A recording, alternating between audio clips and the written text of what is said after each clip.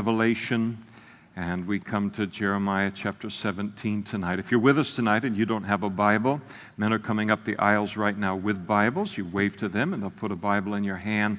Try to cover a little more ground on Sunday nights than Sunday mornings, and a Bible will be important. If you don't own a Bible, make that Bible a gift from the Lord to you today. While we're continuing to get to our place, I want to announce, as we did this morning, for those of you who come to the evening service, we are planning a trip to Israel next year from April 23rd to May 6th. It'll be a joint trip with Calvary Chapel of Oakdale. And so be aware of those dates. We should have brochures complete with all of the information and pricing and so forth available to you in the next week or so. That's our hope. We'll be next couple of weeks, and we'll be announcing that to you as soon as we get it. When we come to Jeremiah, again, I think my mind goes to the fact that, as it did last week, where we do recognize the tremendous repetition of the book of Jeremiah. Now, I never assume that any of that is unnecessary related to the Word of God. The message of repentance, not to a pagan world, not to an unsaved world, but to the children of Judah, God's people, to repent of their sin and their idolatry, and the strength with which it's presented, the over and over and over again, the repetitiveness of it is obviously very, very important, because even with all of that, they wouldn't ultimately turn, and they would end up in judgment. But I think that one of the things that happens for us today, so that as Christians we don't push this message of Jeremiah too far away from ourselves, where we look at ourselves and say, well, I'm no worshiper of Baal or Molech, or I'm not an idolater. One of the things that we have to be careful of is to realize that idolatry is the worship of any created thing. There is God and there is everything else. And to worship anything else in my life other than God with all of my heart, my mind, my soul, and my strength, that makes that thing an idol. And just because we don't fashion physical images that represent these things that capture our hearts in our kind of sophisticated age, doesn't mean that idolatry can't reign very strong within our hearts, and we're convinced that it doesn't simply because we don't have a statue associated with it. And so idolatry is the worship of anything in our lives other than the Lord. The Lord is to be our master passion, the great passion in our life. And so often one of the great ways to look and say, what is the master passion of my life? Look at where our discretionary time goes. Look at where our money goes. Look where our thoughts are constantly finding themselves set upon, and pretty soon we begin to realize this is the most important thing in my life. And if that something isn't the Lord, then the book has something to speak to us. So it is this master passion. Where does my time, where does my resources, where is my interest, where's the activity of my mind, always identifies our master passion and identifies an idol if it's set itself up within our life. We can always with certainty identify that something has become an idol in our life if it snaps its finger and calls me to attention and then tempts me to obey its voice. And to obey that voice is to go contrary to God's word, and I find myself continually obeying the voice of that something or that someone. That is something that now has a greater place in my life than the voice of God and the presence of God, and it should be recognized as an idol. And then we want the book of Jeremiah to be effective in pruning those things away from our life, exposing them and removing them from our lives. So God continues to speak through Jeremiah and to Jeremiah about the backslidden condition of the southern kingdom of Judah. As we pick things up in chapter 17, God declares the sin of Judah is written with a pen of iron, with the point of a diamond that is engraved, and it's written on the tablet of their hearts and on the horns of your altars. Very, very famous passage and an important one.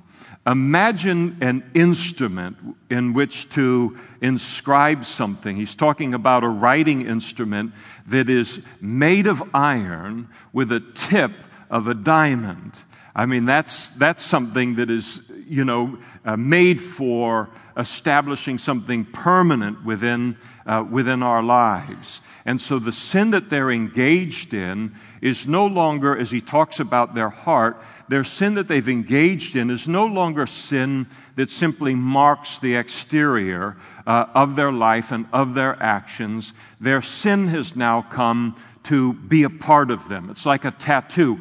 Today, we can remove tattoos, and it's a big business these days, by the way. I guess, it just is. I'm not going to go there because I'm not going to offend people unnecessarily.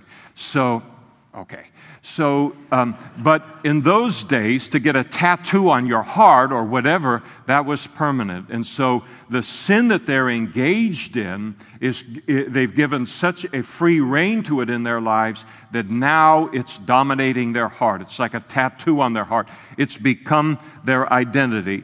It's funny how sin works. James talks about it. When we allow an area of sin into our life, or we yield ourselves to an area of temptation where God says no to that, almost always we bring it into our life with the idea that I can control this. I can handle this. They can't handle this, but I'm a different kind of Christian. I can handle this. And there's the idea that we'll always kind of keep it in a controllable place in our life, and that we'll always be able to manage it. It'll always be on the periphery of our life. It'll be something that entertains us. It amuses us. It brings us a little bit of pleasure, but it'll never capture my heart. It'll never capture my life. And James tells us that sin in our life will never cease its march in our life until it has captured our heart, until it has become the master passion of our life and it dominates our life. And so they began fiddling with sin, thinking we can do this, one foot in the world, one foot in the church or Christianity or the Bible or whatever, and we can manage it. And now they find further down the road that no, this sin is not something that they're controlling. This sin has now become their identity. It is something that dominates now their heart. And that's the danger of sin. That's what it's wanting to do in all of our lives. The old saying, the ruthlessness of sin requires ruthlessness with sin. Mortify the deeds of the flesh. Reckon the old man dead. These are very, very strong terms in terms of dealing with the sin nature and dealing with temptation. And it's not like God doesn't know us and He doesn't know how easily we seduce ourselves or deceive ourselves and then end up becoming kind of a trophy of the devil. And so here it is, their sin engraved in such a deep way on the tablet of their heart, on the horns of your altars. These sins were, inscribed on these pagan altars and the horns of those altars that they worshipped at.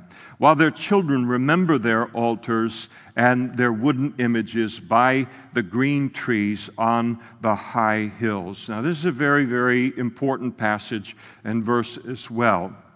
So here you have the sin of the parents, the sin of the adults within the culture of Judah now becoming engraved. It goes off of the parents' hearts, the engraving upon the parents' heart, and it becomes engraved into the childhood experiences and memories of their children.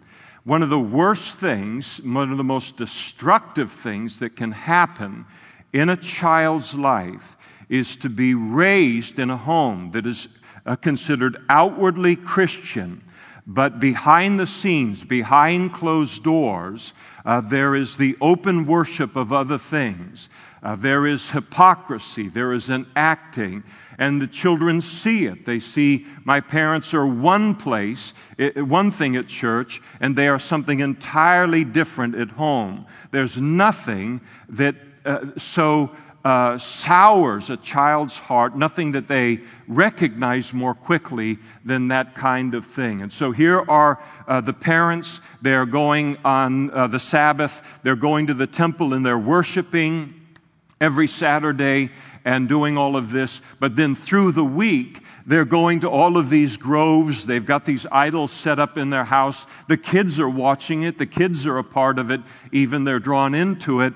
And they're being raised in this environment of hypocrisy. And when children are smart. I mean, you know the questions they come up with at 5 years old. Even from the Bible. And they even catch me where I say, I'll have to talk to the pastor about that and find out the answer to it. But they're learning, they're absorbing, their eyes are big, their minds are big. And if they look at our lives and they say that if this thing of God, Jehovah, the God of the Bible, worshiping Him, if this is just something that is a game on one day of the week and the rest of the week it's all of the rest of this, then why in the world, if the significant adults in my life, if my parents in my life aren't taking this seriously, then why in the world would I ever take it seriously as well? And so they throw it off, and it does great damage to a young person. A childhood is a once-in-a-lifetime thing. And, okay, great. A firm grasp on the obvious again, right? But it is. It's a very, very formative age. It will be a significant and a dominant influence upon us for the rest of our lives. And so that's why the Bible talks about, in the Old Testament, New Testament, raise up a child in the things of the Lord, and when Old Testament, when he's old, he will not depart from it. We're to train our children in the nurture and the admonition of the Lord. There's a New Testament passage for us. That opportunity is a finite opportunity to lay a foundation in our children's lives that God promises that He will never let that be wasted. Sometimes we look at our children, they grow up, they throw all of it away, and it looks like nothing for months, for years, for decades. But we don't know what the final say is going to be related to that. All we can do is give God our obedience in raising our children in the things of the Lord the best way that we can. But we never want them to see deliberate, protracted hypocrisy in our lives. I do want to say to young people in the room here tonight, when I talk about hypocrisy, I'm not talking about imperfection. All parents are imperfect.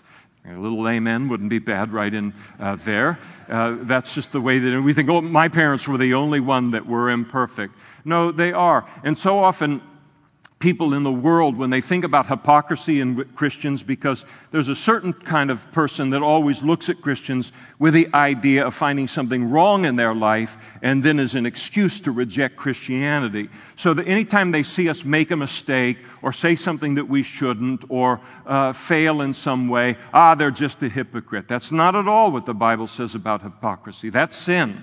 That is something that far short of hypocrisy. That's something where even those of us who try our very best to do what God wants us to do fail on a daily basis. That's why a part of the prayer that Jesus taught the disciples to pray involves a request for the forgiveness of sins. We are each of us less than perfect, less than Christ-like every day of our life. But hypocrisy is deliberate. Hypocrisy is something that is a decision. This is settled now. And it spoils and it ruins so many children. It doesn't mean that they're past becoming Christians and taking Christianity and the God of the Bible seriously later in their life, but it certainly puts them in a bad place. Almost better to be raised in an environment where you're not exposed to it at all. And it is really terrible.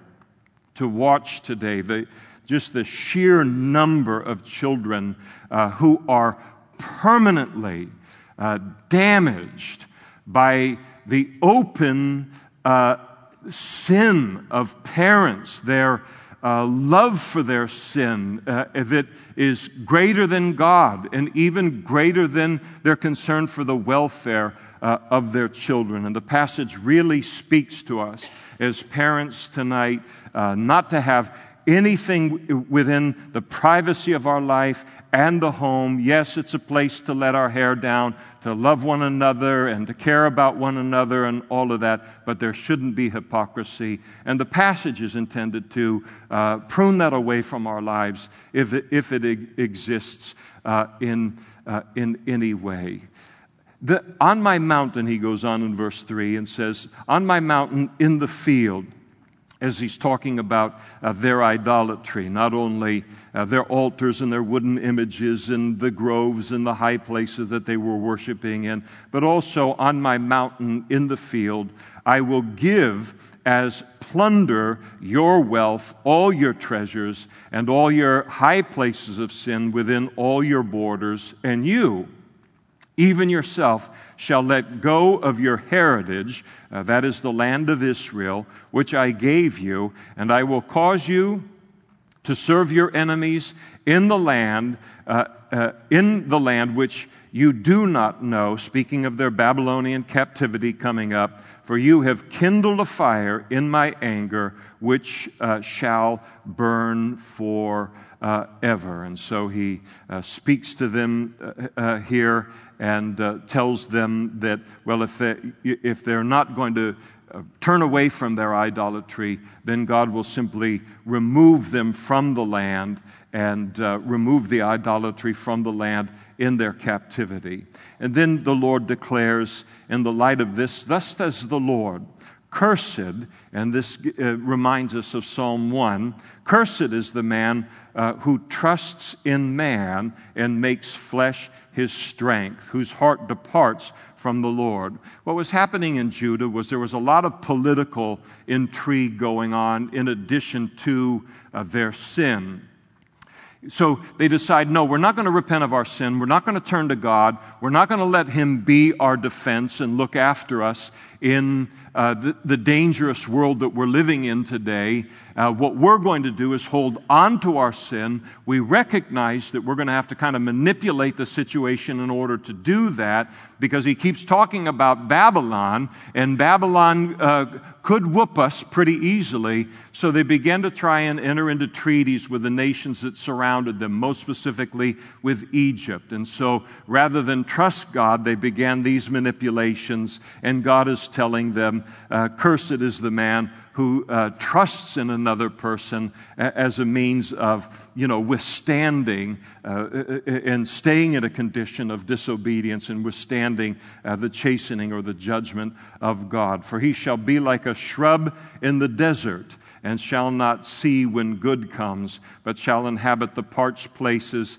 in the wilderness, in a salt land that is not inhabited. And so, if you ever plant something in a very arid area, Judah is in southern Israel, section of it, very, very arid, and you see this plant that's out in kind of the Judean wilderness, which gets very little rain, and the plant simply survives. It simply struggles to make it from one season to the next, and that's what Judah was when God wanted them to experience something entirely different, but their sin was keeping them from it. Here's what God desired to do. Blessed is the man who trusts in the Lord and whose hope is in the Lord, for he shall be like a tree planted by the waters. Again, talking about a very arid part of the world. Water is life everywhere, but especially there. A tree that's planted by water, a river has an unlimited source.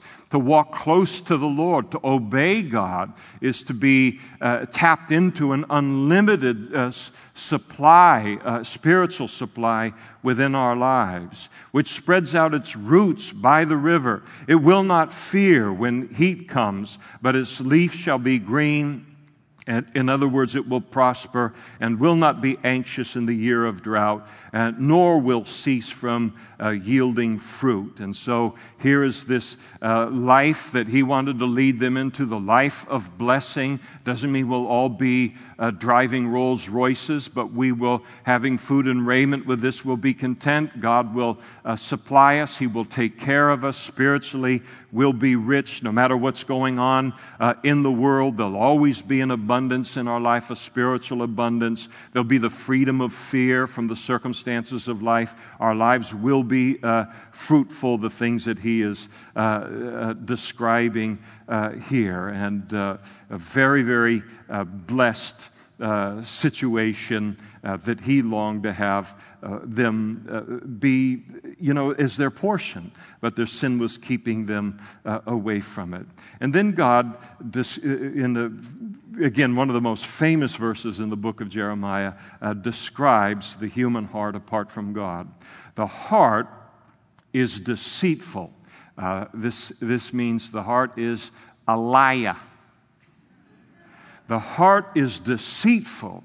And not only is it deceitful, but he goes on to say, it is deceitful above all things and desperately wicked. Not just wicked, but it is desperately wicked. Who can know it? The Lord asks. And so this is his assessment of our fallen hearts, deceitful above all things. And the word deceitful means it lies. It lies, and it lies, and it lies, and it lies, and it lies to us. Our heart lies to us. Their hearts were lying to them in Judah. And what were some of the lies that obviously they were believing from their own heart? Well, it really doesn't matter. God doesn't care about obedience in the heart of his people. It doesn't matter. If it really did matter to him, he'd have hammered us a long time ago. I mean, there's the Bible, you read it, that's where, God's got to say stuff like this or he wouldn't be God, but nobody takes this seriously. Nobody's going to try and obey this. This isn't a standard in our life. Or that sin doesn't destroy, it doesn't ruin our lives, it doesn't take us into bondage. That's a lie that comes from our hearts as well. Or I can live a life of hypocrisy, and not only does it fool everybody around me, but it also fools God. And these are the kind of lies that our heart, our flesh will tell us in order to preserve and keep safe the sin and the idolatry that wants to, again, entrench itself in every one of our lives. And so you look and you begin the day and you say, who is the biggest liar I'm going to run into today? And sometimes we think the biggest liars we'll ever face in life are used car salesmen or telephone solicitors or whatever. The biggest liar you and I will deal with in our lives, bar none, is ourselves. And the lies our hearts want to tell us in order to protect the sin within our lives that our flesh so dearly loves and is willing to be destroyed in giving itself to that. I remember there's a guy by the name of Dr. Van Cleve. And when I was a new Christian and new and starting to try and teach the Bible and so forth, he did a series on teaching the Bible. I still consider it one of the very best things I've ever listened to. And he taught it at a school of the Bible or something down at Calvary Chapel, Costa Mesa. You can find it online. I would encourage everyone that wants to teach the Bible to listen to that. Outstanding instruction. And Dr. Van Cleve had kind of an interesting voice and an interesting kind of cadence to the way that he would talk. And for some reason, I remember it. I can't do John Wayne. I can't do Lawrence Welk. I can't do Ed Sullivan. But I can do Dr. Van Cleve. But he would always have these kind of homey illustrations, very easy to listen to, a delight, an absolute delight. And he would talk about, he'd say, well, sometimes sermons that I listen to are very much like a bridge they built in Washington State. Partway through building it, they ran out of money and stopped building it. Well, there's a lot of sermons like that. They don't go anywhere. This is the stuff you remember, you know.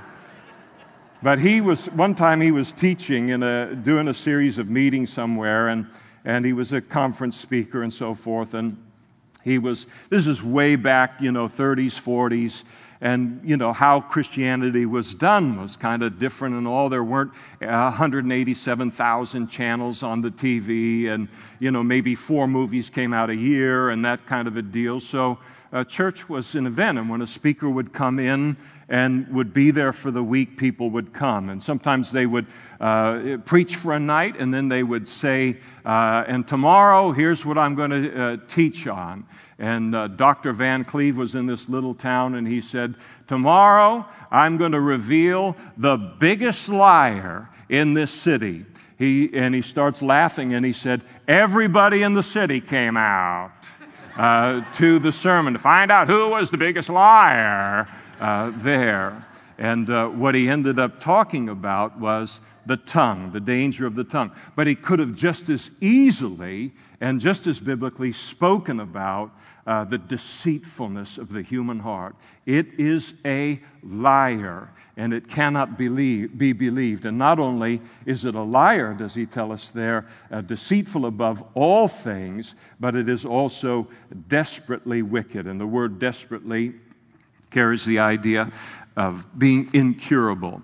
It is diseased. It is wounded. It loves sin, and it's unknowable by man. There's an old saying, at the heart of every problem is the problem of the heart. And always you go back, and there's something wrong in the heart related to problems, and finding out what in the world is going on here. We look at the world that we live in. We see the condition that it's in, and people say, why? It's just today I was reading a couple of posts about some kind of whatever that you don't really need to know, and then it's the typical chorus. Things are getting so awful. Why is the world getting so awful? It's people, and it's people's hearts, desperately wicked and deceitful above all things. And so it all goes back really to the human heart. And concerning Judah here, is in terms of his talking about all of this, their refusal to obey God, it revealed that the degree of wickedness of their heart, the capacity of their heart to deceive them, that somehow they could live in open opposition to God, yet claim to identify with Him, and that somehow all of this was going to be okay. One of the most important things in the light of how much our heart can convince us of so many things, the protection against that, number one, is a conscience, a God-given conscience, a intuitive sense of right and wrong that God has put inside of us as human beings. The second thing that protects us from completely being deceived by our own rationalizations and justifications from our heart is the Holy Spirit, and we're thankful for that. And then the third great thing is the Word of God. Talked about it this morning. The mirror of the Word of God. As we put it up in front of us each day and we read it, it speaks to us about what we really are. And it tells us things that no one else will ever tell us. You think you get the truth from your loved ones? I mean, come on, everybody's holding something back where they say, listen, that's just not worth the aggravation of bringing up. But God is faithful to speak to us exactly what we need to hear. And He's the only one that will do it. And we won't even speak the truth to ourselves. And so the importance of the Holy Spirit, importance of conscience, the importance of the Word of God. Sometimes you have People, they believe, lots of people do, that, we're really born into the world, and we're all of us as human beings, we're innately good. And but the Bible's estimation of it is no, in a word. So and so often we can even think as Christians sometimes that we are sinners because we sin. But the Bible teaches that no, our problem is a lot worse than that. And it's even deeper than that. We sin because we're sinners. We are born sinners. Every single one of us, born with a sin nature from Adam and Eve that is very highly attracted to sin. So we're not born perfect, and then somehow along the course of our life, we learn how to be imperfect. Any of you that have ever raised children, you understand all about this. None of you had to sit and say, okay, now listen, we're going grocery shopping or we're going out to eat, and I want you to get right where we get to the cash register. This is where I want you just to throw the biggest, most embarrassing fit for me. I want you to fall on the ground and kick your feet in the air and scream and holler until your face is beet red. Did you ever have to teach your child that? No, they were born. That was Adam and Eve that taught them that, from that sin nature that came. We don't have to teach them that. That's the heart that we are born with. David wrote in Psalm 51 and said, "Behold, I was brought forth in iniquity, and in sin my mother conceived me. I was a sinner before I was ever born." Paul writes significantly in Romans chapter 5, "Therefore, just as through one man sin entered the world," that's Adam, "and death through sin, and thus sin spread to all men because all have sinned." Well, someone might say, well, how can God hold us responsible for our sin if we are born sinners? And the reason that He can hold us responsible for it is that He gives us, because of the introduction of His Son, a Savior, into human history, by which we might be forgiven of our sins, either in the Old Testament by faith looking ahead to this Savior, or now in the New Testament looking back upon this Savior, that we can be, in putting our faith in Him, receive a new nature by the Holy Spirit, by being born again in our lives. And a new nature, the Holy Spirit, birthed by the Holy Spirit, comes into our life. And this new nature loves God, loves to obey God's commandments even more than our flesh loves sin and loves to obey sin. And so to continue in sin, everyone is responsible for that, because the opportunity to be saved and then have this dynamic occur within our lives, everlasting life on top of it, this is available to everyone, and so not to walk in it, we're responsible for that. And because the heart is this, as Jeremiah, as God exposes it and reveals it, as He does through Jeremiah here, some of probably the very worst advice that one person can ever give to another person is, honey, you just follow your heart.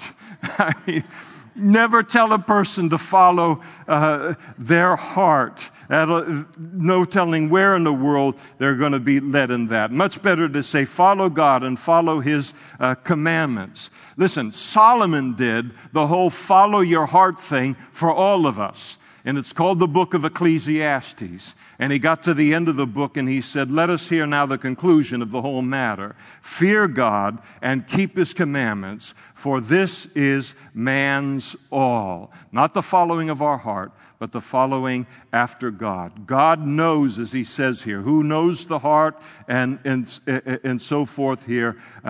Who can know it? I, the Lord, verse 10, search the heart. I test the mind, even to give every man according to his ways, according to the fruit of his doings. God knows each of our hearts intimately. He knows it on a current basis, right up to date, and thus He is able to either chasten us or to bless us accordingly.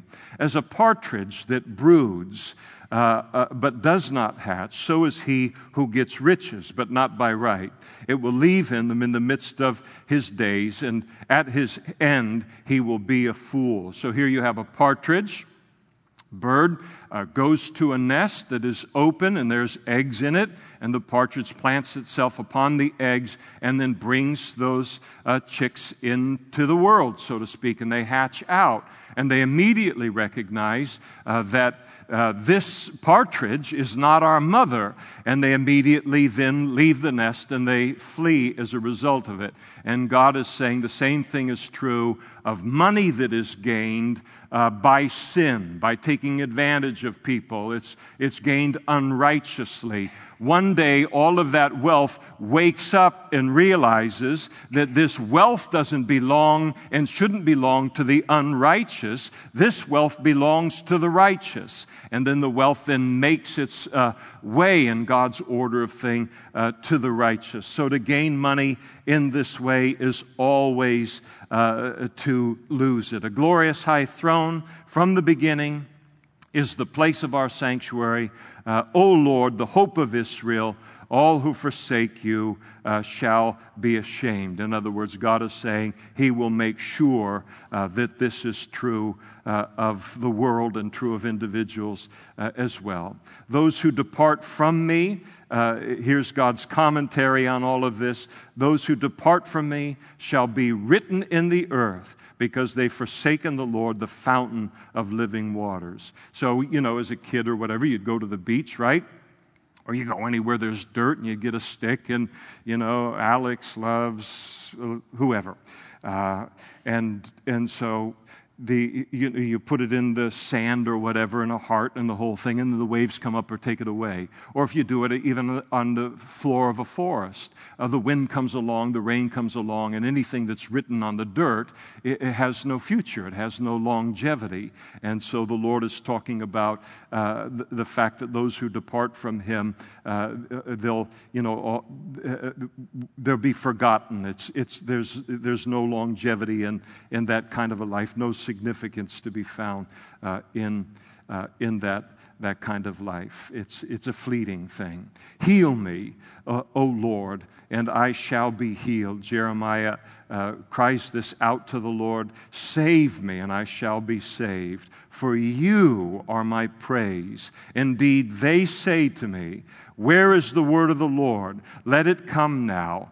And so this is the kind of thing that's happening to Jeremiah here. He's in his ministry. It lasts, covers a period of about 40 years, and he is getting continually mocked because there's this significant block of time that is occurring between the time that he's telling them judgment is going to come and then the actual judgment. So you think about it. He's saying judgment's going to come. The Babylonians, you're going to get it. You should repent of your sin. If you don't repent of your sin, and so forth. And year after year goes by. And so people think, this guy's a kook. This is never going to happen. Peter talks about it in the New Testament related to us speaking about the coming of the Lord. That people think that because God tarries, He waits to come and rapture His church, that it's never going to happen, rather than understanding it properly, that what it is it speaks to the grace of God, still allowing people to come into the kingdom of God before the rapture occurs. But there is something that happens there where this length of time that is between His speaking it and then it occurring, now they begin, at first they might go, oh no, what if He's right? Now they're convinced that He's not right and become so emboldened that now they're going to mock Him for His message. Hey, Mr. Prophet, where's the word of the Lord now, today? What do you got for us today? What are you going to say to us today? Lay it on us, And this is the kind of thing that he's getting. And one of the most miserable things to experience, of course, in life is to be mocked by another person. How many of us like to be mocked by another person? That really is an unpleasant experience. And this is what he's getting a lot of at this point. And to be mocked by people, especially this kind of person, where they're unrighteous and it looks like they're getting away with murder and so forth, and then now they've got the boldness to mock you as a righteous person who's walking with the Lord. That's a pretty tough thing to stomach, and it can really tempt you then to be silenced. And so Jeremiah is asking, heal me, Lord, and I shall be healed. Save me, and I shall be saved. Keep me. I'm going to stay committed to you in the midst of all of this mocking. As for me, I have not hurried away from being a shepherd who follows you. He expresses his commitment to God, even though virtually no one else is following God. God, I'm with you, even though they're mocking me and making fun of me. Nor have I desired the woeful day. Lord, you know that I haven't been desirous. I've been preaching the message of judgment, but I haven't been eager for it to be poured out upon them. You know what came out of my lips. I was right before you. And so he speaks here of his commitment to the Lord. Better to be in obedience to God and in a right relationship with God and being mocked than to be out of a right relationship with God, living in disobedience with Him and not being mocked. And that's what Jeremiah is modeling for us here, and he knows it. Remember when Jesus, in John chapter 6, Jesus is at a point in his ministry where he's just got done feeding 5,000 people with 5 loaves and 2 fish. That's just the men. We don't know how many women and children. Big crowd. And so people start to follow him because, hey, and remember when he fed everyone, they were glutted. In the ancient world, to be glutted like at Thanksgiving, no, not even one more, but no, take the plates away. That was such a luxury in the ancient world, and they experienced it. We can experience it anytime we got $20 in our pocket. We can go buy 8 of those meals at McDonald's and supersize them and stuff them into our face and our stomach. And listen, I'm not saying I wouldn't like to do it, but I'd probably go to Mr. T's and spend the $20 and do it that way. But that was a luxurious kind of feeling to be able to do that, and they had it. And then they started to follow Jesus out of the fact that, wow, you can get a free meal out of this. They weren't so much concerned about what he was saying spiritually. What they wanted was what they could get from him materially, physically. And so he preaches this incredible sermon that starts to talk about, if you don't drink my blood and eat my flesh, talking about partaking of his life and his example and following him into the life that he lived and so forth. And the crowd then began to melt away. And as the crowd is melting away before Jesus, Jesus turns to the disciples who are standing there watching it. Jesus, we had all the momentum in the world on our side here, and then you had to go and preach that sermon. And now they're all leaving. I thought the whole idea was to get a big crowd. And so Jesus speaks that, and he turns and he says to them, again, in my mind, one of the most greatest pictures of the vulnerability of Jesus, and really the vulnerability that God puts himself in relationship to man when he says, and will you leave me also? And they had the freedom to do it. And then Peter, in line with Jeremiah here in this passage, he says to Jesus, he said, where would we go? Which tells me he's thought about it. For you have the words of everlasting life. As hard as this life is, the mocking of it, the demands that you place upon us and so forth, I've looked around the world and there is no place else to go that compares with this. And Jeremiah felt the same thing, and I think we feel the same way too. It's like, walk away from this. Is this hard? This is the hardest thing I've ever done in my life, to be a Christian. This is not an easy thing. This is a hard thing. But we have the Holy Spirit to do it.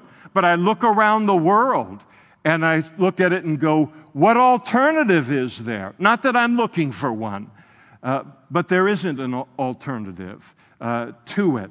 I mean, when I came to know the Lord, I came to know the Lord, I had more stuff and more things and more symbols of success by American definition than anyone that I knew in my family. It wasn't much, but it was a lot for my family.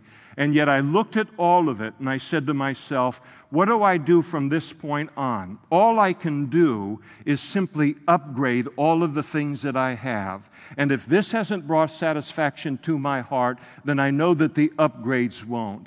And God hasn't made me to be able to live in life and live in this world without hope and without answers to the big questions in life. Why are we here? How did we get here? What is the meaning and the purpose of life? These are the things that I could never throw away by the grace of God for anything that the world could offer. And it's a good thing when that happens within our life. Jeremiah said, "Do not be a terror to me. You are my hope in the day of doom." God, you're going to take care of me when the judgment comes. "Let them be ashamed who persecute me, but do not let me be put to shame. Let them be dismayed, but do not let me be dismayed. Bring on them the day of doom and destroy them with double or with complete destruction." So here is Jeremiah. He says, listen, this is the mocking that they're doing related to me and making fun of me in front of my face and behind my back and so forth. And Lord, I leave it in your hands to take care of it. And by the way, I wouldn't mind now at this point if you hammered them. Destroy them with double destruction. So I could make a comment or two there, but I'll wait because by the time he gets into chapter 18, where we are not going to get tonight, he really goes off, and we'll talk a little bit about it at that point. But you think about him, 40 years he's doing this. 40 years this is being done to him by people, and it was not an easy place. I look forward to seeing Jeremiah one day. He has my utmost respect. And then Jeremiah delivers, as we close here tonight, a message to the southern kingdom of Judah related to the Sabbath day and that they were to keep the Sabbath holy. "And thus the Lord said to me, go and stand in the gate of the children of the people by which the kings of Judah come in and by which they go out, and in all the gates of Jerusalem." So he says, Jeremiah, I want you to go to the gates of Jerusalem, and I want you to stand there, and I want you to deliver this message. Now, we read about gates, and they really don't mean much to us except kind of the gate on the side of our house. But gates in those days of a walled city, it was the only means in which to enter a city and then to depart from a city. And so it was the busiest place within the city. So many people coming and going. And because you had so many people coming and going, people would slow down at those intersections, and it was a great place then to declare a message to them. So in your mind, 580, 680, at rush hour, right? Just goes down to a crawl. You don't have anything to do but just wait until the traffic makes its way through. Jeremiah has a great opportunity now to speak something to them that they will not be able to just rush through, but they'll have to listen to. And say to them, "Hear the word of the Lord, you kings of Judah, and all the inhabitants of Jerusalem who enter by these gates. Thus says the Lord, take heed to yourself, and bear no burden on the Sabbath day, nor bring it in by the gates of Jerusalem, nor carry a burden out of your houses on the Sabbath day, nor do any work, but hallow, respect, reverence the Sabbath day as I commanded your fathers." So at this point in Judah, nobody was respecting the Sabbath day. It was just one more day to make money, like the other 6 days. When God, and there's more to this than sometimes meets the eye, when God established the law of the Sabbath with the children of Israel, it was intended to communicate 2 things to them, represent 2 things to them. And one of the things it was to represent was the importance of that day of rest. God created everything in 6 days in creation, and then He rested on the seventh day, the Sabbath, the Saturday. He then called upon His people to be creative, to work for 6 days, but then to take the seventh day off. It's interesting, the people who study these kind of things in terms of efficiency related to our lives, and actually happiness and fulfillment in our lives as human beings, the greatest sense is felt when we work for 6 days and then have the seventh day off. This thing where you work for 4 and are off for 3 and this kind of thing, it doesn't have, scientifically as they look at it, it doesn't have kind of the benefits that the 6-in-1 has. There's something about it and what it does in us that is good. But the day of rest, that seventh day, was an Old Testament type. It was a picture of the rest that the promised Messiah was going to bring into the world. The Sabbath rest was a physical rest that was a physical representation of a spiritual rest that the Messiah would bring into our lives, a complete rest from striving or working related to salvation and in a relationship with God. And so Jesus has brought that into our lives. We have, because of our faith in Him, we don't have to wonder, are we saved? Are we good enough to be saved? What do I have to keep doing in order to, to hedge my bet that I'm going to get into heaven one day as a Christian and so forth? The relationship that He has introduced us into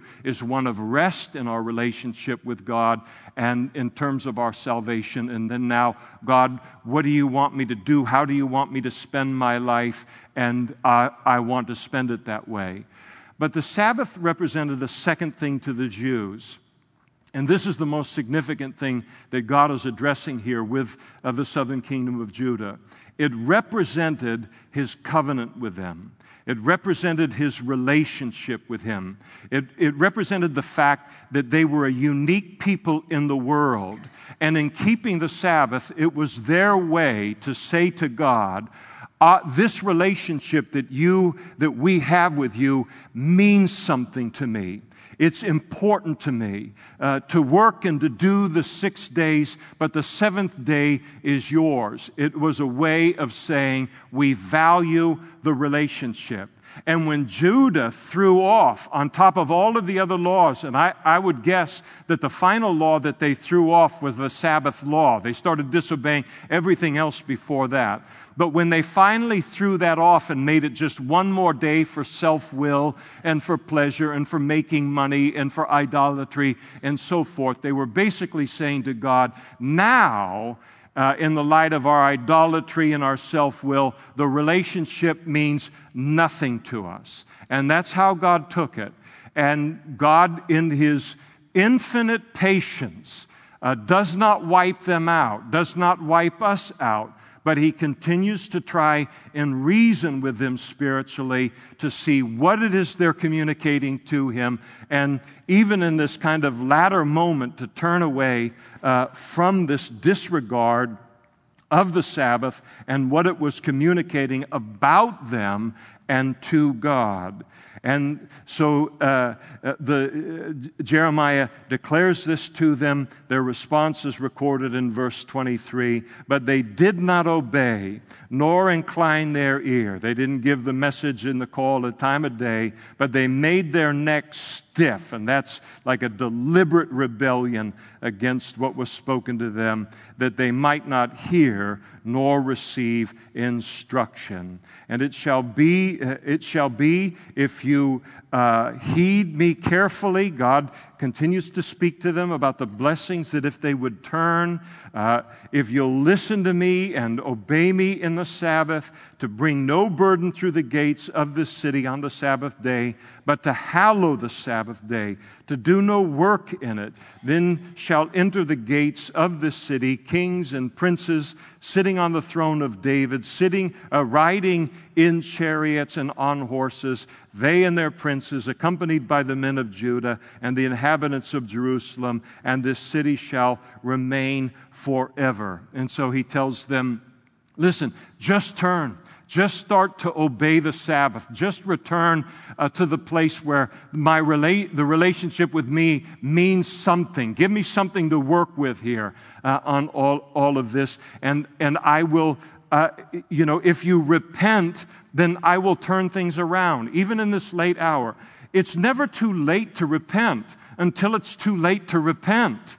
And it's too late to repent once we die or once God kind of lowers his judgment there, though always we can in the judgment, but God is trying to get through to them earlier here. They could still turn, and God said, I'll still bless you, even at this late hour, if you'll turn from your sin and turn to me.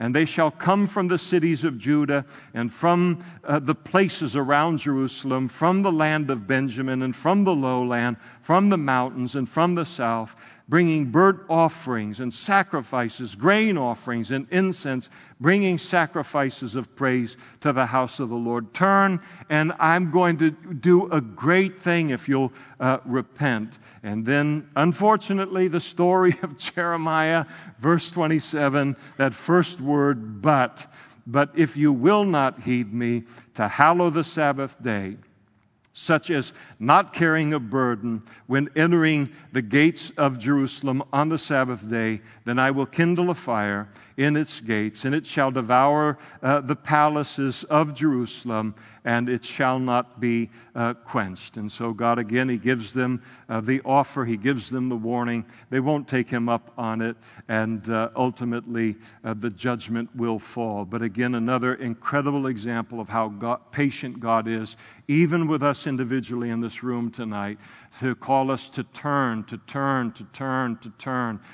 before, the chastening hits or the judgment hits on it. And the patience of God is, I think, sometimes, again, overlooked related to the book. It just looks like it's all judgment, but all of these warnings of judgment are warnings, and the warnings are grace. The fact that they didn't heed it doesn't mean that God wasn't gracious all the way through. So tonight, as we close, if there's anything in our heart in terms of our homes, our lives, hypocrisy, or these things, so many things that we've looked at tonight, moving away from making a stand for God, whether in our family or at school or at home or whatever it is. It doesn't mean that we can evangelize people around the water cooler on the boss's time.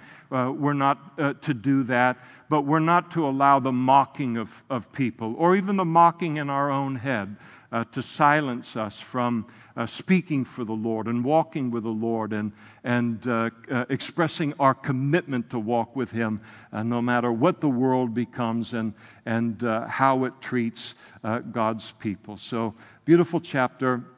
We'll look to pick up chapter 18 next time. Let's stand together and we'll pray.